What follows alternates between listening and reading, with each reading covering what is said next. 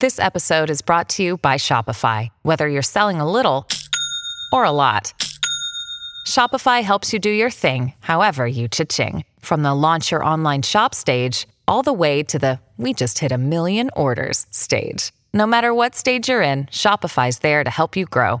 Sign up for a $1 per month trial period at shopify.com/special offer, all lowercase. That's shopify.com/special offer. Welcome to Mud 79. I'm Fearless Fred Kennedy, the creator of this totally original and in no way authorized Star Wars fan fiction podcast. If you're listening to this, there's a good chance that you love Star Wars. Well, I love it too. And I've always wanted to tell my own story in a galaxy far, far away.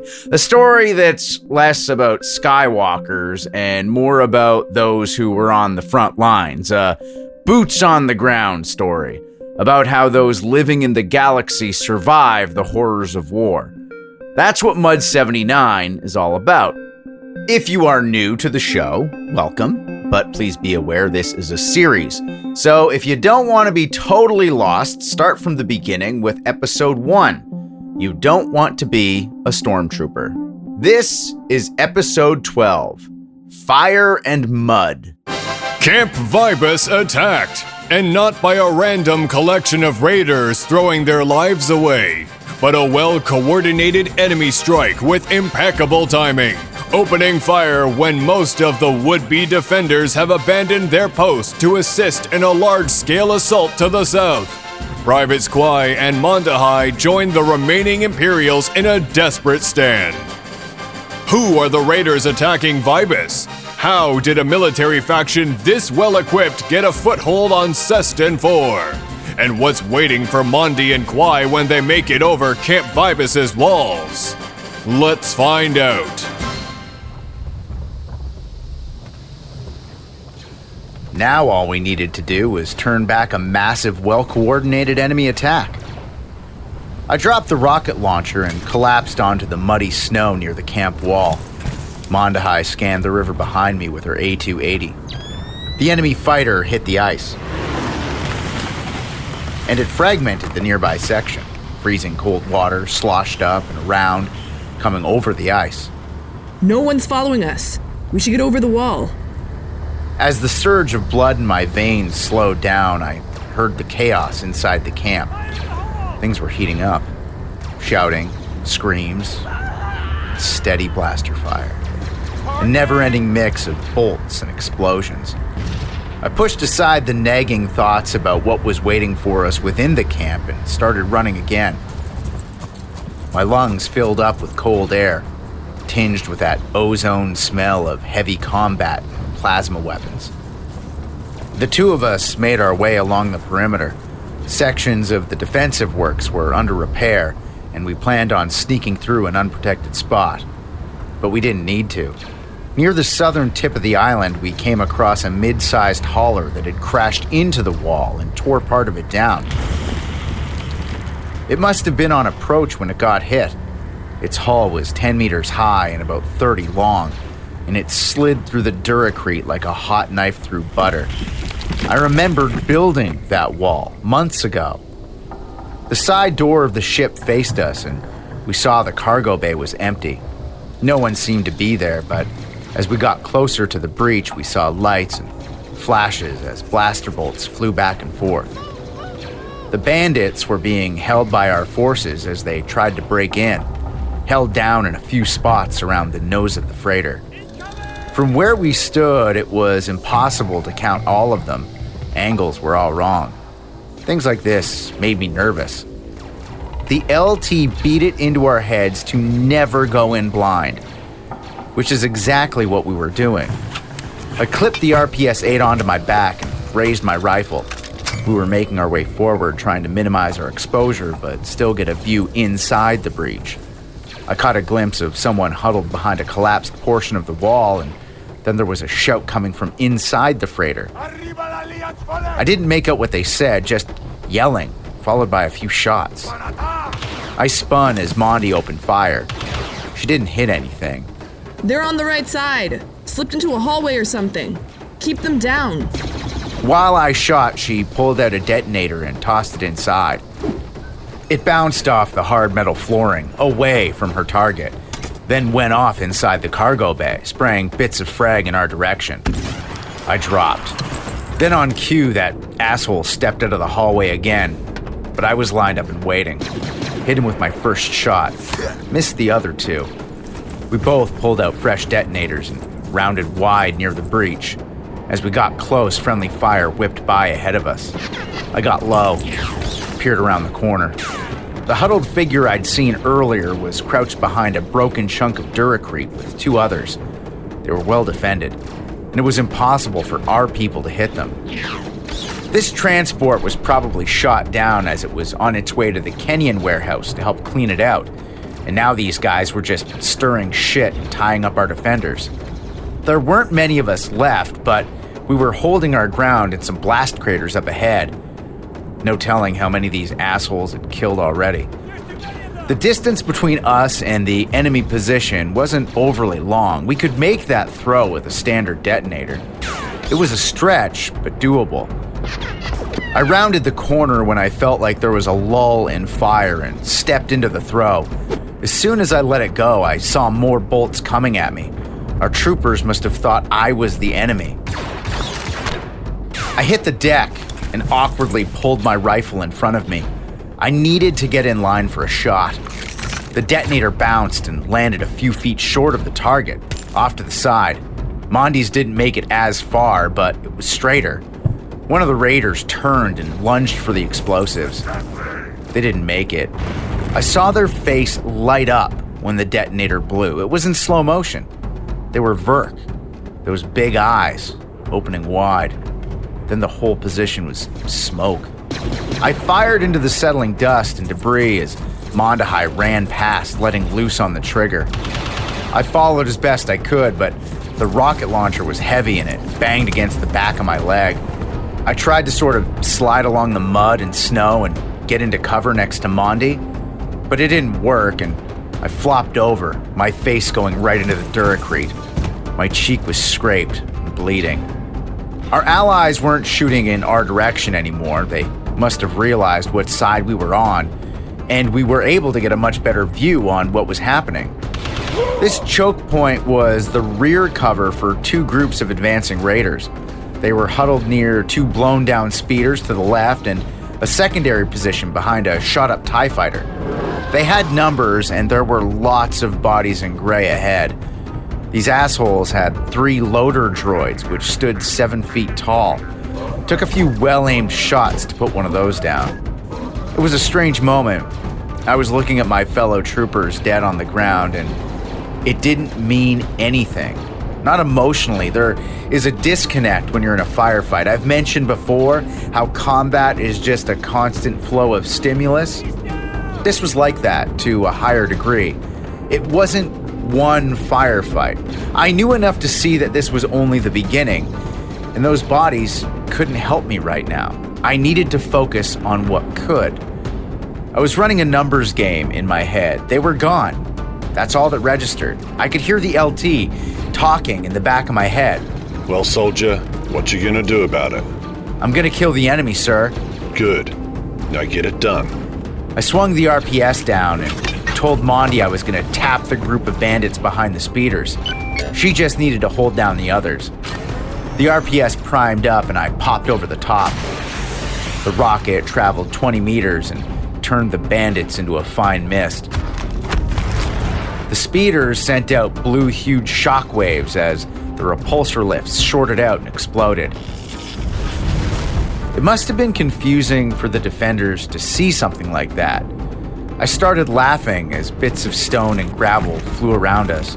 There were still a few detonators on my webbing, so I pulled one off and primed it, tossed it blindly towards the TIE fighters and counted down the seconds. When it went off, I hopped up and aimed at that second group of raiders. Mondi got up too. She advanced, preparing to throw another grenade. I didn't slow down my fire until it blasted. She took over. I reached for another detonator when she yelled that the target was already down. We both closed in fast, fearful that they'd be up and shooting again. This is when I missed Staven the most, when I needed luck. They weren't moving, though. Those grenades got them, and there wasn't much left. The defenders were getting out from behind cover and calling over to us. Some were moving in our direction, maybe a dozen. They scrambled towards the downed bodies, checking to see who was still breathing. They had that look of first-timers. This was new to them. They were jerky and panicked. The one in charge came straight for me, one hand in the air and a weapon trained. I called and waved, then jogged over. Who are you guys? Where'd you come from? I explained that we were on the range when the attack began.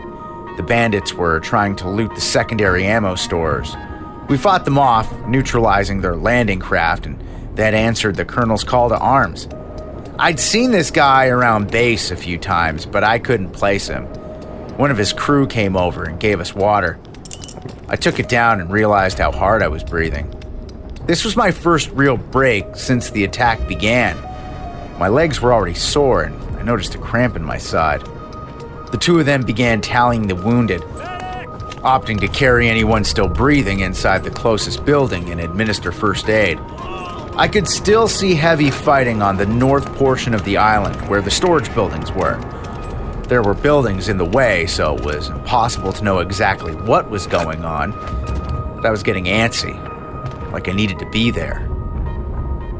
VLT saying I wasn't in any condition to join the rest of the platoon on the op replayed in my mind.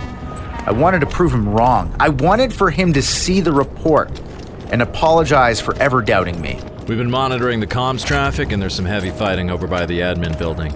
Heard the colonel was there. Sounds like they're raiding the main armory and trying to free prisoners. My sudden surge of gusto came to a temporary halt. I imagined the type of bandits that would try and attack the main admin facility, raiding our armory. They were either suicidal or tactical geniuses. Neither trait was what I would want in an opponent. The armory alone was a well-defended facility, mostly underground, situated next to the main admin building and far more fortified. It was designed to be the last holdout in case of a siege. The idea of those weapons falling into the wrong hands was infuriating. You could equip a few thousand soldiers with what we had in there.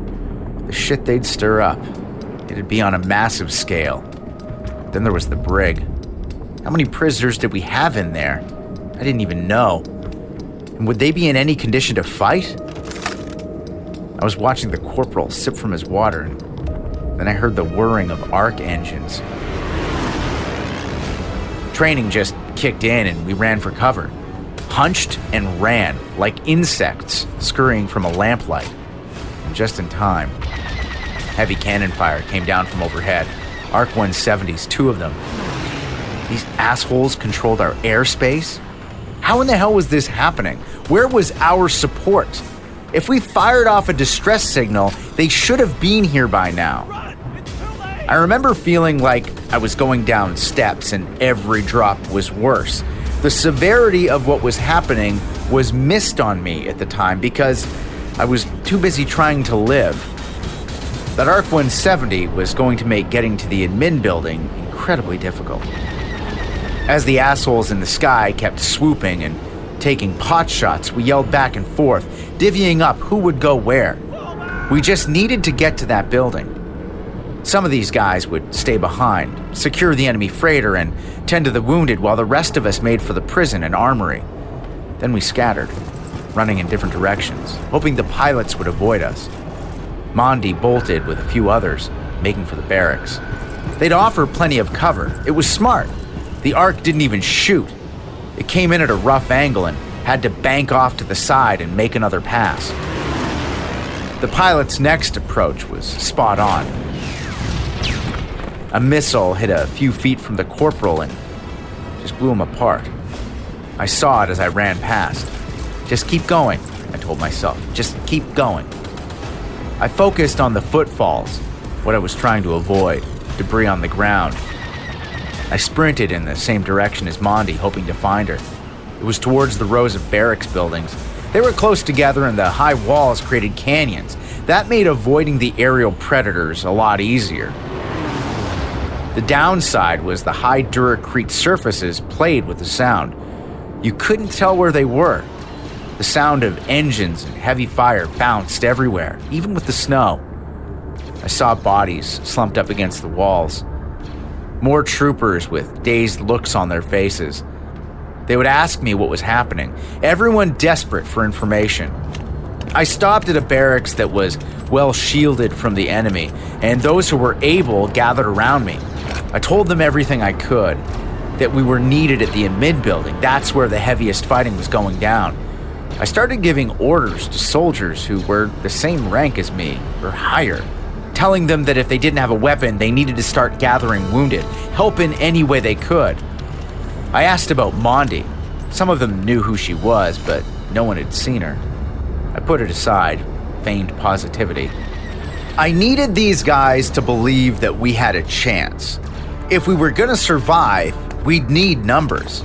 It was imperative that I got as many of us to the admin building as possible. That's what Orto would have done, so that's what I did. These guys were pretty stunned. They glanced around with darting eyes and weren't speaking much. They needed something to keep them from cracking.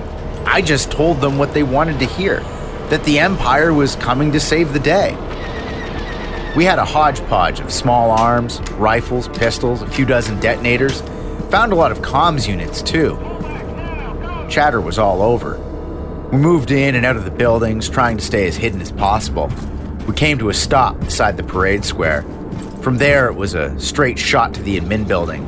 The issue was that it was a wide open killing ground for those ARC 170s.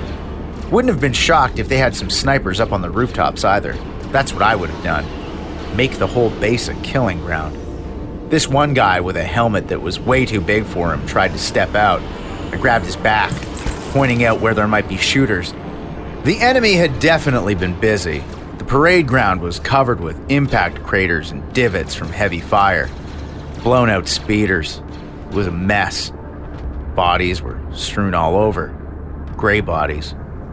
We were getting butchered. I marveled at what they were doing, though, these Kenyan raiders, and I was playing back the enemy we'd encountered in the bush and on the dock. The way some of them were so well trained and equipped, and that ARC 170 in the sky, the weapons. This was all Republic gear. I was suddenly more careful, hesitant, even if I didn't know why. We should make a run for it. Wait for the ARCs to pass by and then get to the stands. She pointed at the now obliterated seating structure used for spectators at parades and formal inspections. It would offer some decent ground level cover, but the angle was all wrong. We'd still be vulnerable to an air attack, and from that position, advancing into the melee near the armory would be in the open. There would be no cover. I said we should loop around. It would take longer, but we'd be able to use the speeder repair bays as cover. It was safer. The shuttle pool, you want to just try and sneak in? That'll take too long. We need to get there now. If these assholes breach the armory, do you know what that looks like? We'll have hotspots and flyouts every day. No, we go. Now. I didn't have rank, so I couldn't order her to do as I said, but I knew she was wrong. That this was a bad idea. I said so. I said it was a poor tactical decision, and she wasn't listening. I hammered down again, and she wasn't budging, insisting that the colonel needed us immediately. I said I was going through the shuttle pool, and that was final. Anyone who wanted to come with me was more than welcome. I was surprised at how calm I was when I said it. I broke from the group with more than half of them at my side, and that made me feel good, confident in my decision. I gave the others one last chance before moving on, and a few more stragglers tailed along behind us. We backtracked for a few minutes, weaving through the barracks again and just past the junior ranks mess hall. Then we peered in through the windows, moved inside and took another quick look for weapons and ammo, whatever we could find, and never really slowing down, spot checking every opening. We could hear the arcs swooping overhead, that engine roar echoing along the walls. Then I heard them open up behind us. The sound of heavy fire screaming down from the sky. They were firing at the parade square. I just hoped our people survived. But round after round, that arc was really letting loose, swooping back and forth. Didn't have time to dwell, though. we still had some distance to cover. The shuttle pool was ahead, a quick dash across 2 supply roads. No significant cover, and just beyond that was the admin building, with the din of heavy fighting. Hopefully, we'd arrive in time to make a difference. We ran at a full sprint, filled with the same will to fight. Our home was under attack. This would not stand. It was a very different feeling than being out on patrol and coming under fire. Out there, if you take heat, you have the option of retreating, just running away and coming back later. Now, we were at someone else's mercy, and that changed everything for me. None of us wanted to die, so we would make them leave. The first one to reach the door tried to pull it open and had to slow down as we all huddled around them. Back off! Give me some fucking room, man! The second the door opened, we were met with intense blaster fire. 2 of us were hit, actually. One took a bolt right in the chest. The armor was singed and cracked. They fell back and hit their head on the ground. The weapon firing was Imperial. You could tell by the sound and color. Don't shoot! Don't shoot! We're friendly! There was a silence coming from inside. I know it was only a second, but it felt like a long time. We were a beautiful target if that ARC-170 came back. A single missile would have killed us all.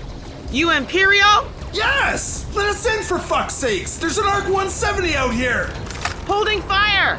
Come in with your hands up! Weapons high! We didn't think about the consequences. It was just safer than being trapped on the outside. So we dragged our asses in. The shuttle pool had that oily smell of a mechanic bay. Lubricants and fuels and barrels, leaking chems into the air. It was dimly lit, only half the lights were on. Speeders and small shuttlecrafts up on hoists lining the walls. A Twi'lek in grimy overalls emerged from a speeder to our front and left. She had a relieved expression, and after her we saw a human emerge from the other side. He had an RPS-6 over his shoulder. These 2 would have killed the lot of us, maybe even brought the building down. Where are you guys coming from? Her name was Imani. She was a mechanic that had come in with the latest rotation. She gave us a bit more intel. The situation was bad. The bandits split up into 2 attacking forces. The larger targeted the Kenyan stores. When they landed and came under fire, a smaller group on light speeders took off through the base, causing havoc, eventually hitting the admin building. When the colonel realized they were after the weapons in the armory, she called for as many troopers to come as possible.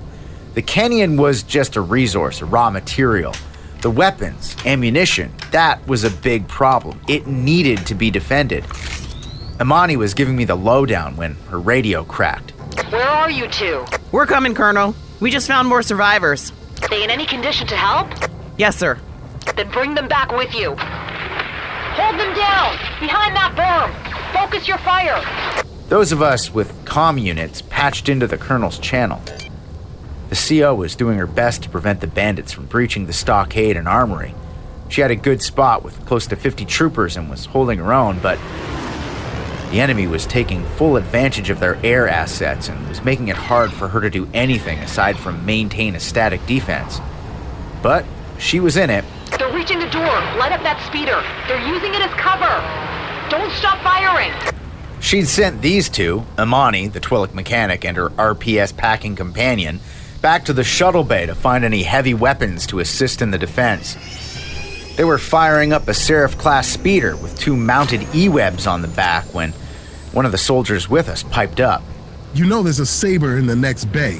One of the Gravless is at 50%, but it's mobile, and the main cannons work. That was the best news we'd had in a while. A tank. It had heavy guns that could handle those arcs in the air and rip into any raiders trying to build up a defendable position. Do you know how to drive it? Yeah, I mean, I've co-piloted a few runs, but I should be able to figure it out. Before leaving, we searched the bay, found some ammunition, and loaded up with detonators we'd found in a crate, along with some extra bits of armor. We left our 2 injured behind. Every breath looked like an effort from these 2. I gave them some pills for my webbing. Wished them well as we took off. The route to the second bay took us back outside. These buildings weren't connected. We needed to cross in the open to get to that tank. As soon as the door was popped, we heard the Ark above us. I hadn't even scanned for it when the guns tore into the asphalt all around us. One of the shots ripped up a big chunk of paving and it hit one of our guys in the leg. I heard it snap. They collapsed and another trooper grabbed them by their webbing and started hauling them along with their leg dangling behind. And the wound was leaving a trail of blood. You could see it in the fringes of the non-melted snow. We were going to be leaving them behind. We breached the second bay, kicking the door open and taking control of the room. As soon as it was secure, we brought in our wounded and patched up his leg as best we could. He'd make it. I told myself that repeatedly. He'd make it. We moved fast, guns high, scanning every corner, moving in behind things that could have served as cover. Someone flicked on the main lights. There was the tank over in the corner. Had some burn marks, but it looked pretty good. I felt better just seeing it. The track lighting up in the ceiling gave it this mean look. Those things were intimidating. The tanker clambered up onto the deck and popped open the hatch before climbing in. A few seconds later, the grav lifts kicked in and it came up off the ground. That sound, it was magic.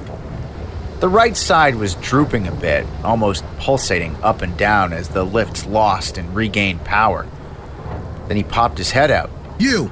He looked at the mechanic. I want you as my co-pilot. You'll have a better idea of what these gauges are saying than any of these assholes. Anyone have experience with turbo lasers? A hand shot up. I was a Navy cadet on a frigate back home. I shot the turbo lasers. That'll do. Get in. The scopes are the same. He looked at me. Just stay behind us and give us room if we need to strafe on the fly. This guy was planning on doing some fancy piloting. I formed our troops up in files behind the tank, giving it a good distance. I didn't want anyone getting cooked when those engines flared up. He dropped back inside along with the other two. The hatch latched close, and a few seconds later, the beam cannon on the top swiveled around. It was a KB-50, and those things did damage. Slow rate of fire, but it was a sustained blast that lasted a second or two, and would be more than enough to take down one of those ARC 170s that were flying around the base, ripping us to pieces. We hit the release on the bay door, and we moved onto either side as the tank came forward. This was it. We were moving on the enemy. I offered a stick to the guy next to me. He said he didn't smoke.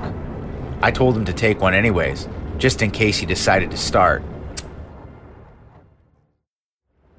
The tank hovered past and we followed, low and slow, rifles in hand, the sounds of combat in the distance, a lot of heavy weapons fire. The tank jerked to a stop and we all dropped to one knee. The noise from the grav lifts prevented us from hearing the Ark coming in the air for a pass. It fired a heavy stream of lasers, and some of them hit the front left grav lift. Then the Saber's beam cannon returned fire. It was a fraction late. The beam passed just behind one of the wings. The tank spun back into the side, and the beam cannon fired again. It sliced upwards along the Ark's right wing foils, slicing the top one clean off. The Ark dropped into a spin. Looked like it had hit the water, but it recovered, taking off with a streak of dark smoke, low at first, then pulling back up as it scurried off into the distance. We cheered, forgetting this was just the beginning. The radio crackled with the colonel's voice again. Imani, where are you? We need support now. The tank moved forward, the engines melting snow as it passed overhead. We followed behind in our two files at a half jog, one tank and around 20 soldiers. This was the colonel's relief force. The fighting was closer as we approached the admin building. I could see the smoke, feel the heavy weapons fire. The vibrations shook the ground. With the falling snow and poor visibility, the structure was just this imposing mass of gloom. There was a faint smell of burning, ozone, that electric tingle of fresh blaster discharge. We were close enough that we could see blaster fire above the admin building's exterior wall. There were enemy units, or ours, up on the roof. We were still too far away to get a good look, and I couldn't see more than a few hundred meters ahead. I swallowed the lump in my throat and kept moving forward, slowly and carefully. A shot from a slug thrower zipped right past me, hitting a trooper behind me. The slug itself passed through her chest and ripped into the guy at her rear. She was dead instantly. Her chest plate had a fist-sized hole in it, and her back was torn wide. She slammed into the ground and slid back. "Get down!" I yelled. Everyone dropped, scrambled, looking for cover. I tucked in behind the Saber, hoping it wouldn't rush forward. I'd wind up with some nasty burns if those thrusters kicked in. I peered around the side, trying to figure out where the shot came from. I knew they must have been higher than us. That's all I could figure out. Maybe the roof of the admin building, shooting over the perimeter wall. That felt like the only angle that worked. I looked down again at the guy coughing up blood on the ground. He had his wind again and was yelling for a medic, that desperate need to live. I was trying to focus. Fear is contagious. It tugs on the corner of your mind and rips you apart. Then it gets you killed. Another slug pinged off the side of the tank. I now had a better idea where the shooter was. Then those side cannons on the Saber came to life, sputtering hot waves of green plasma all over the section of the roof I'd been looking at. Duracrete was flying everywhere, the dust and ash mixing with the whirling snow. Then the guns cooled, and we held for a second. It was silence. That sniper was dead, holding off. Either way, I yelled at the closest trooper to get our wounded comrade back to the tank bay. Then we formed up in files behind the Saber again, as the radio crackled. Is that you and the Saber? Yes, sir. We've got a few troopers with us. We're gonna move in and buy them cover to reach you. Our pack kept moving forward. I was getting my bearings now and could trace the arcs of blaster fire. Figured out the enemy was ahead and to the right, and the colonel was held down somewhere to the left. The admin building's wall was in the way, but I knew there was a lot of fire. It was a constant stream of blasters and screams, deafening to the point of insanity. Without warning, the tank opened up again, blasting a gap in the wall before speeding through and spinning to the right. Its main cannons lit up, and the beam cannon gouged lines into the crumbled sections of the admin building the enemy was using as cover. They're down! Go, go, go! I waved the soldiers forward, then ran myself, shouting as we went. "Keep moving! Don't stop!" I slipped on the wet Duracrete, but kept going. The colonel was held up in the security checkpoint by the main gate. Cover me! The position had taken a beating. There was a blown energy cell from an E-web with splintered bodies in front of it. And no matter how bad it looked, our people were still fighting. And it made me proud. We would not break. We were the Empire. I don't think I'd ever run harder than I did trying to reach the colonel's position. I hopped into the low trench surrounding the checkpoint and landed on a mangled body. I didn't even have time to register it. I heard Colonel Gast barking orders and scrambled through the wounded into the concrete pillbox. She was caked with ash and mud. Her uniform was soaked and she was holding a C7. There was a blood-soaked bandage being wrapped around her thigh. She took a deep breath and looked right at me. Why? How many did you bring? I stammered because I didn't know how many of us had made it past the wall, then shot back with around 20, maybe 15. That'll be enough. We're retaking the armory. Worst case, we blow it. Do you understand? The medic tied off her bandage, which was already soaked, then sprayed it down with foam. The colonel winced, then shot meds into her own neck. The needle was still in there when she came towards me. 2 E-17 pistols were strapped onto her torso plate, and she was one-handing a C7. She spoke into her comms unit again.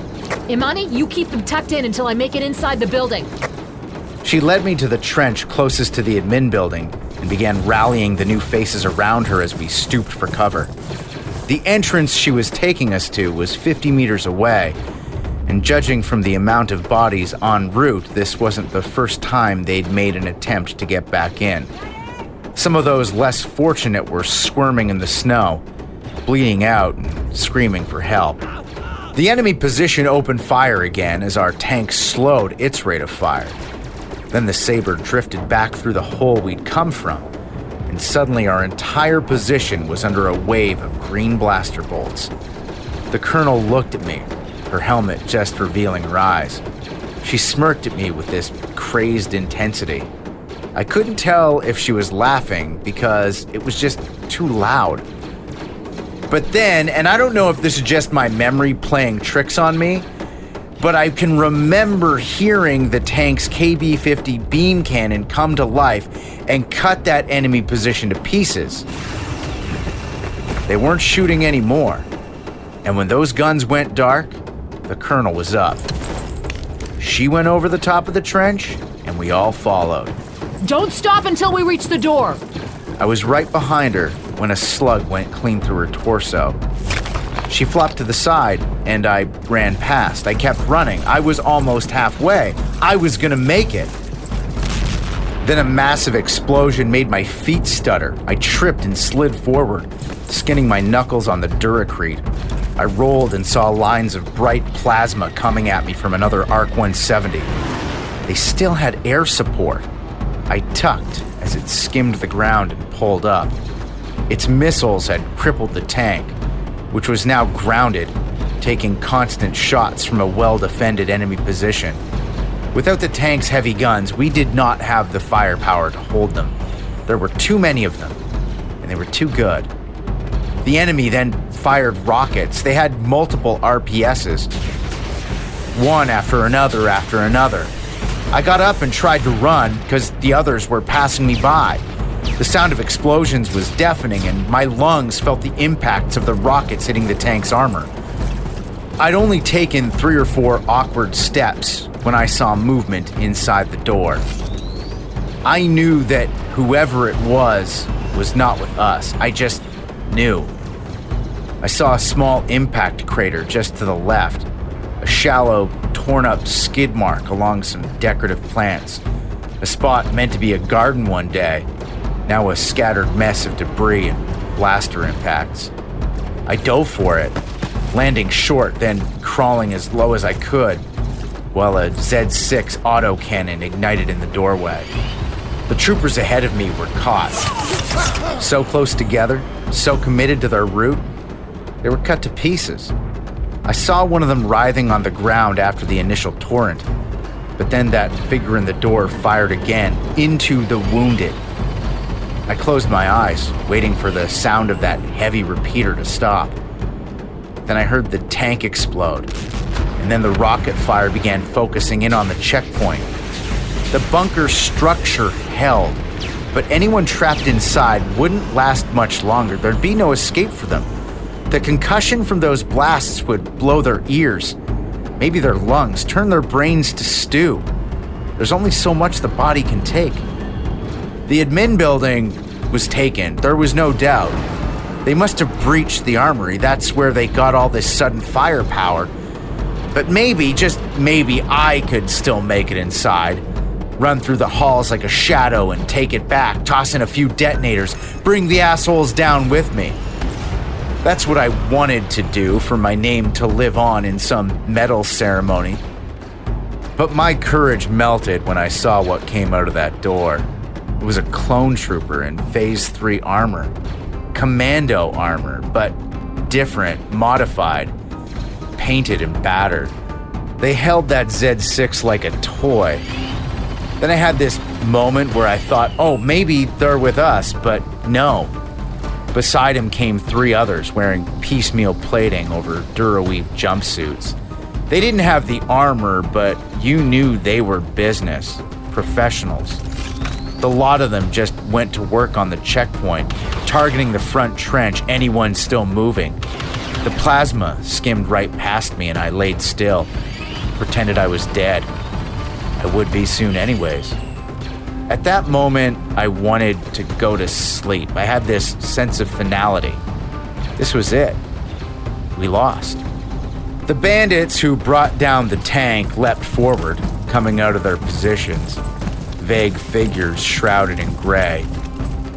One of them wearing a recon commander's kama, the ornamental skirting given to the officers of advanced recon commandos, the most lethal breed of clones.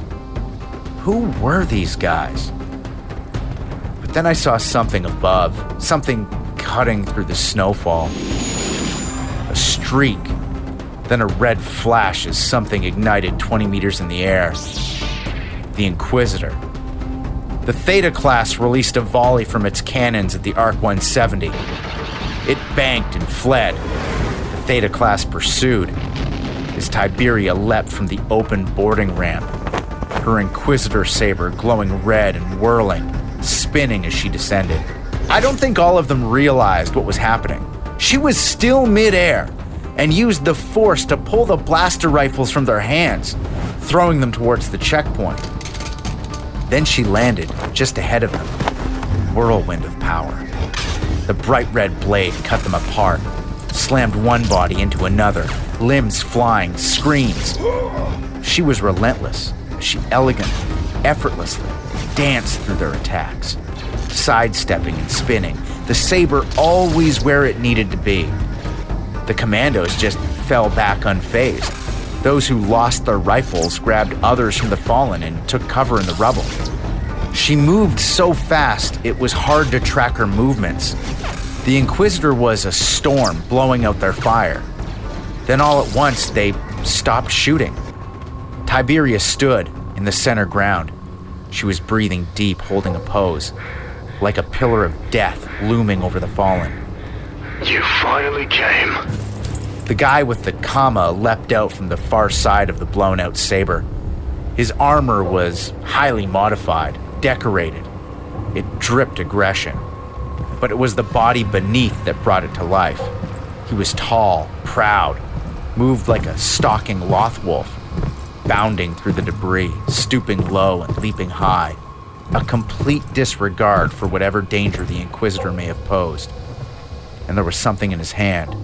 A blade shot out, flickering green. A lightsaber.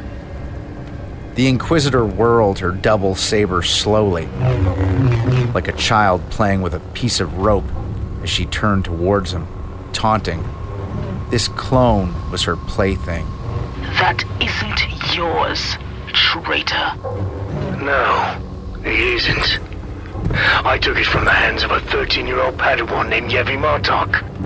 I hunted her down and shot her in the head because of a chip your Emperor put in my skull.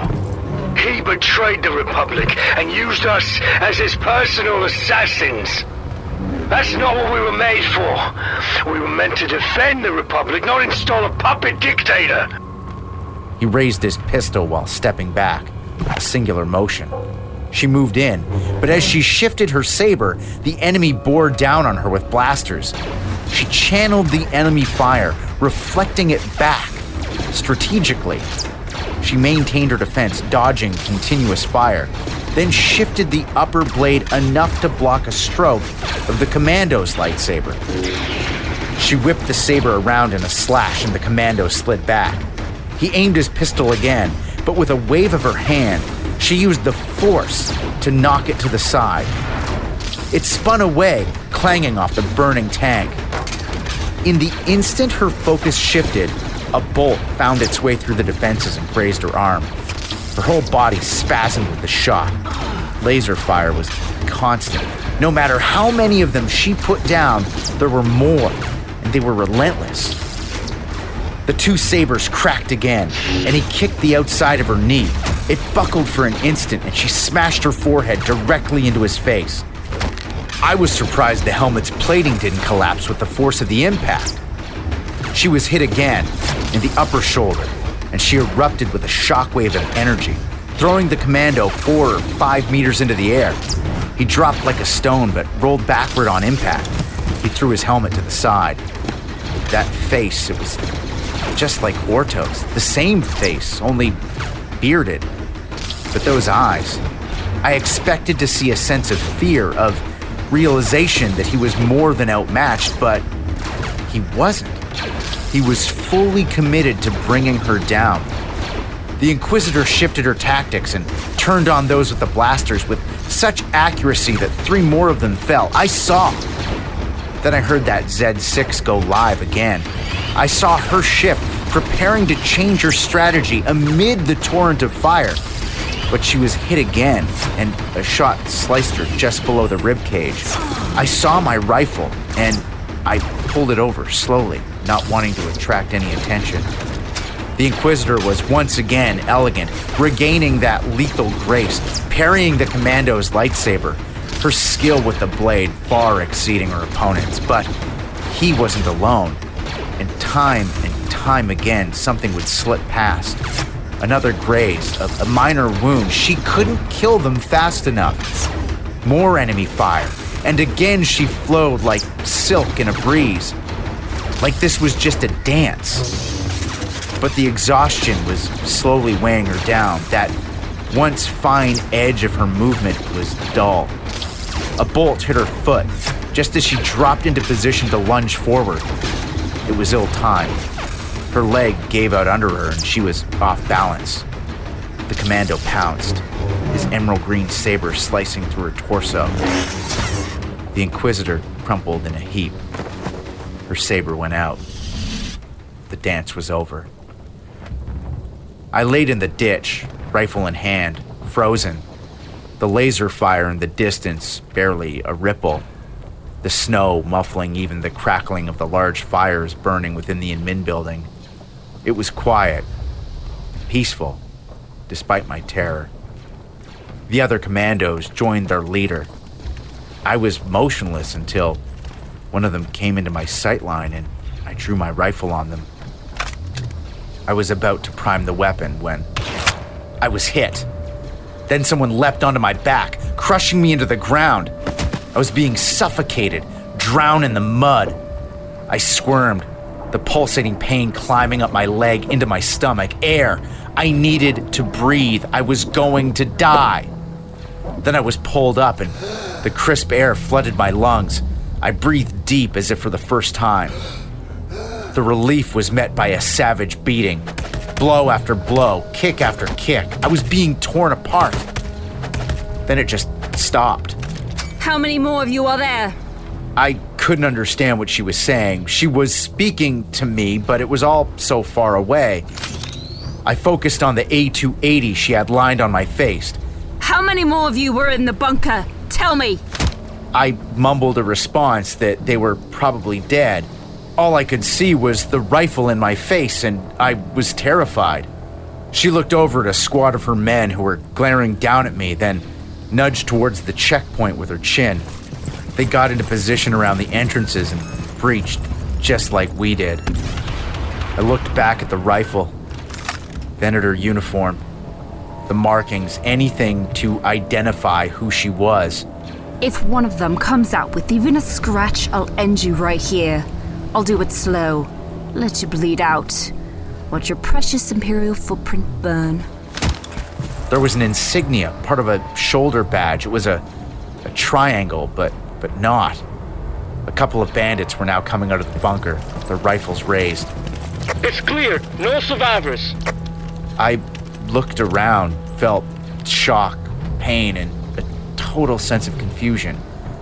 I didn't want to die. And that woman just stared back at me. You picked the wrong side, boy. She kicked me again, then shot my rifle that was sitting beside me.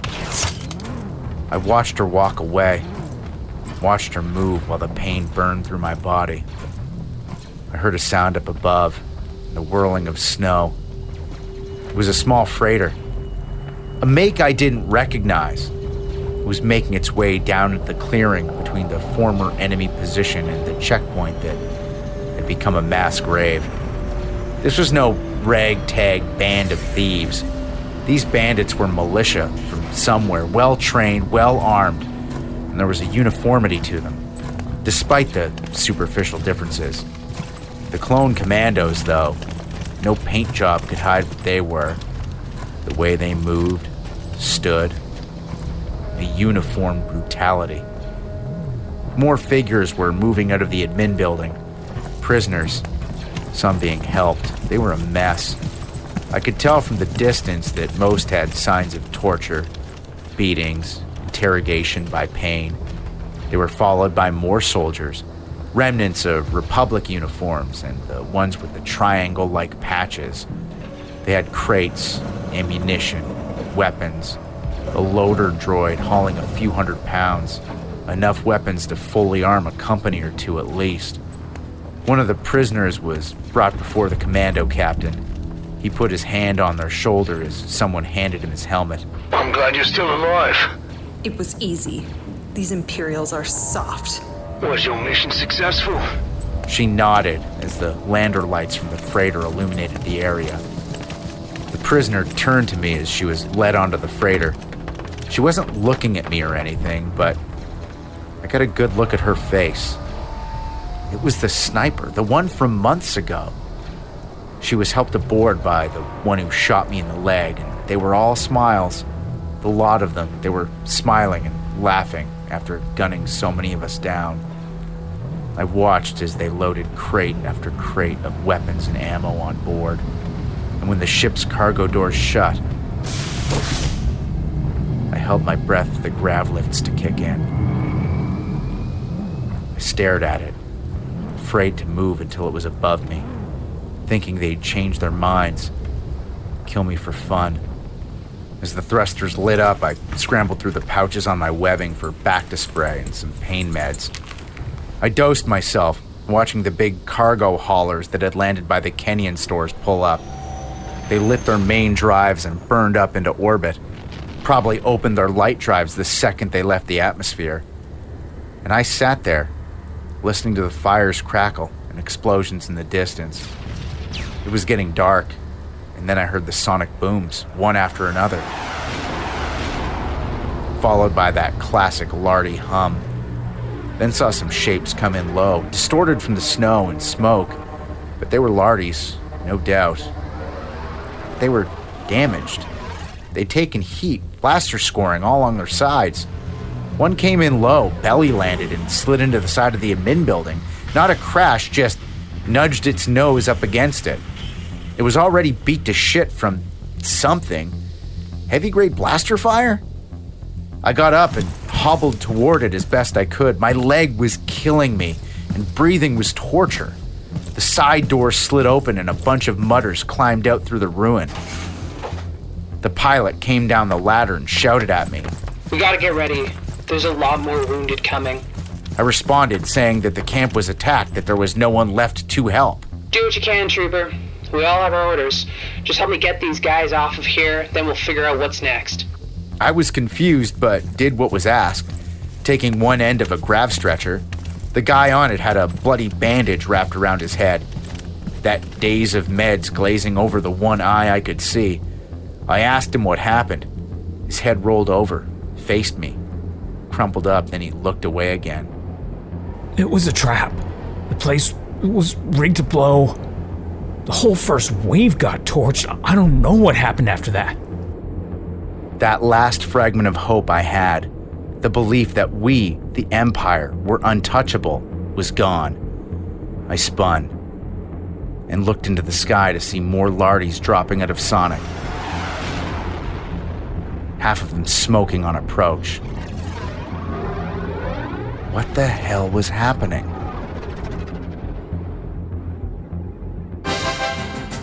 What happened to the Mudders who flew south with the Joint Task Force? How did those raiders manage to pull off their attack on Vibus?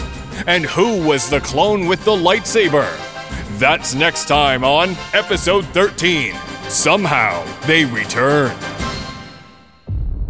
Thank you for joining me this week on Fearless Fred Presents Mud 79, a Star Wars fan fiction podcast. If you haven't already, make sure you follow the show so you'll never miss an episode.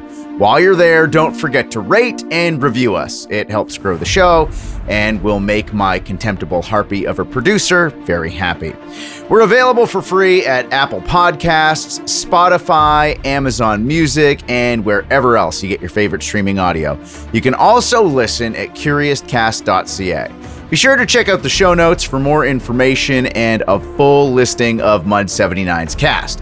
If you want to reach out to me directly, you can find me on Twitter and Instagram at fearless_Fred or email me at mud79@curiouscast.ca. This show is hosted and written by me, Fred Kennedy, and Dila Velasquez, the Harpy, our producer. Sound design is by moi, and final production is by Rob Johnson. And I'll see you next week for more Mud 79.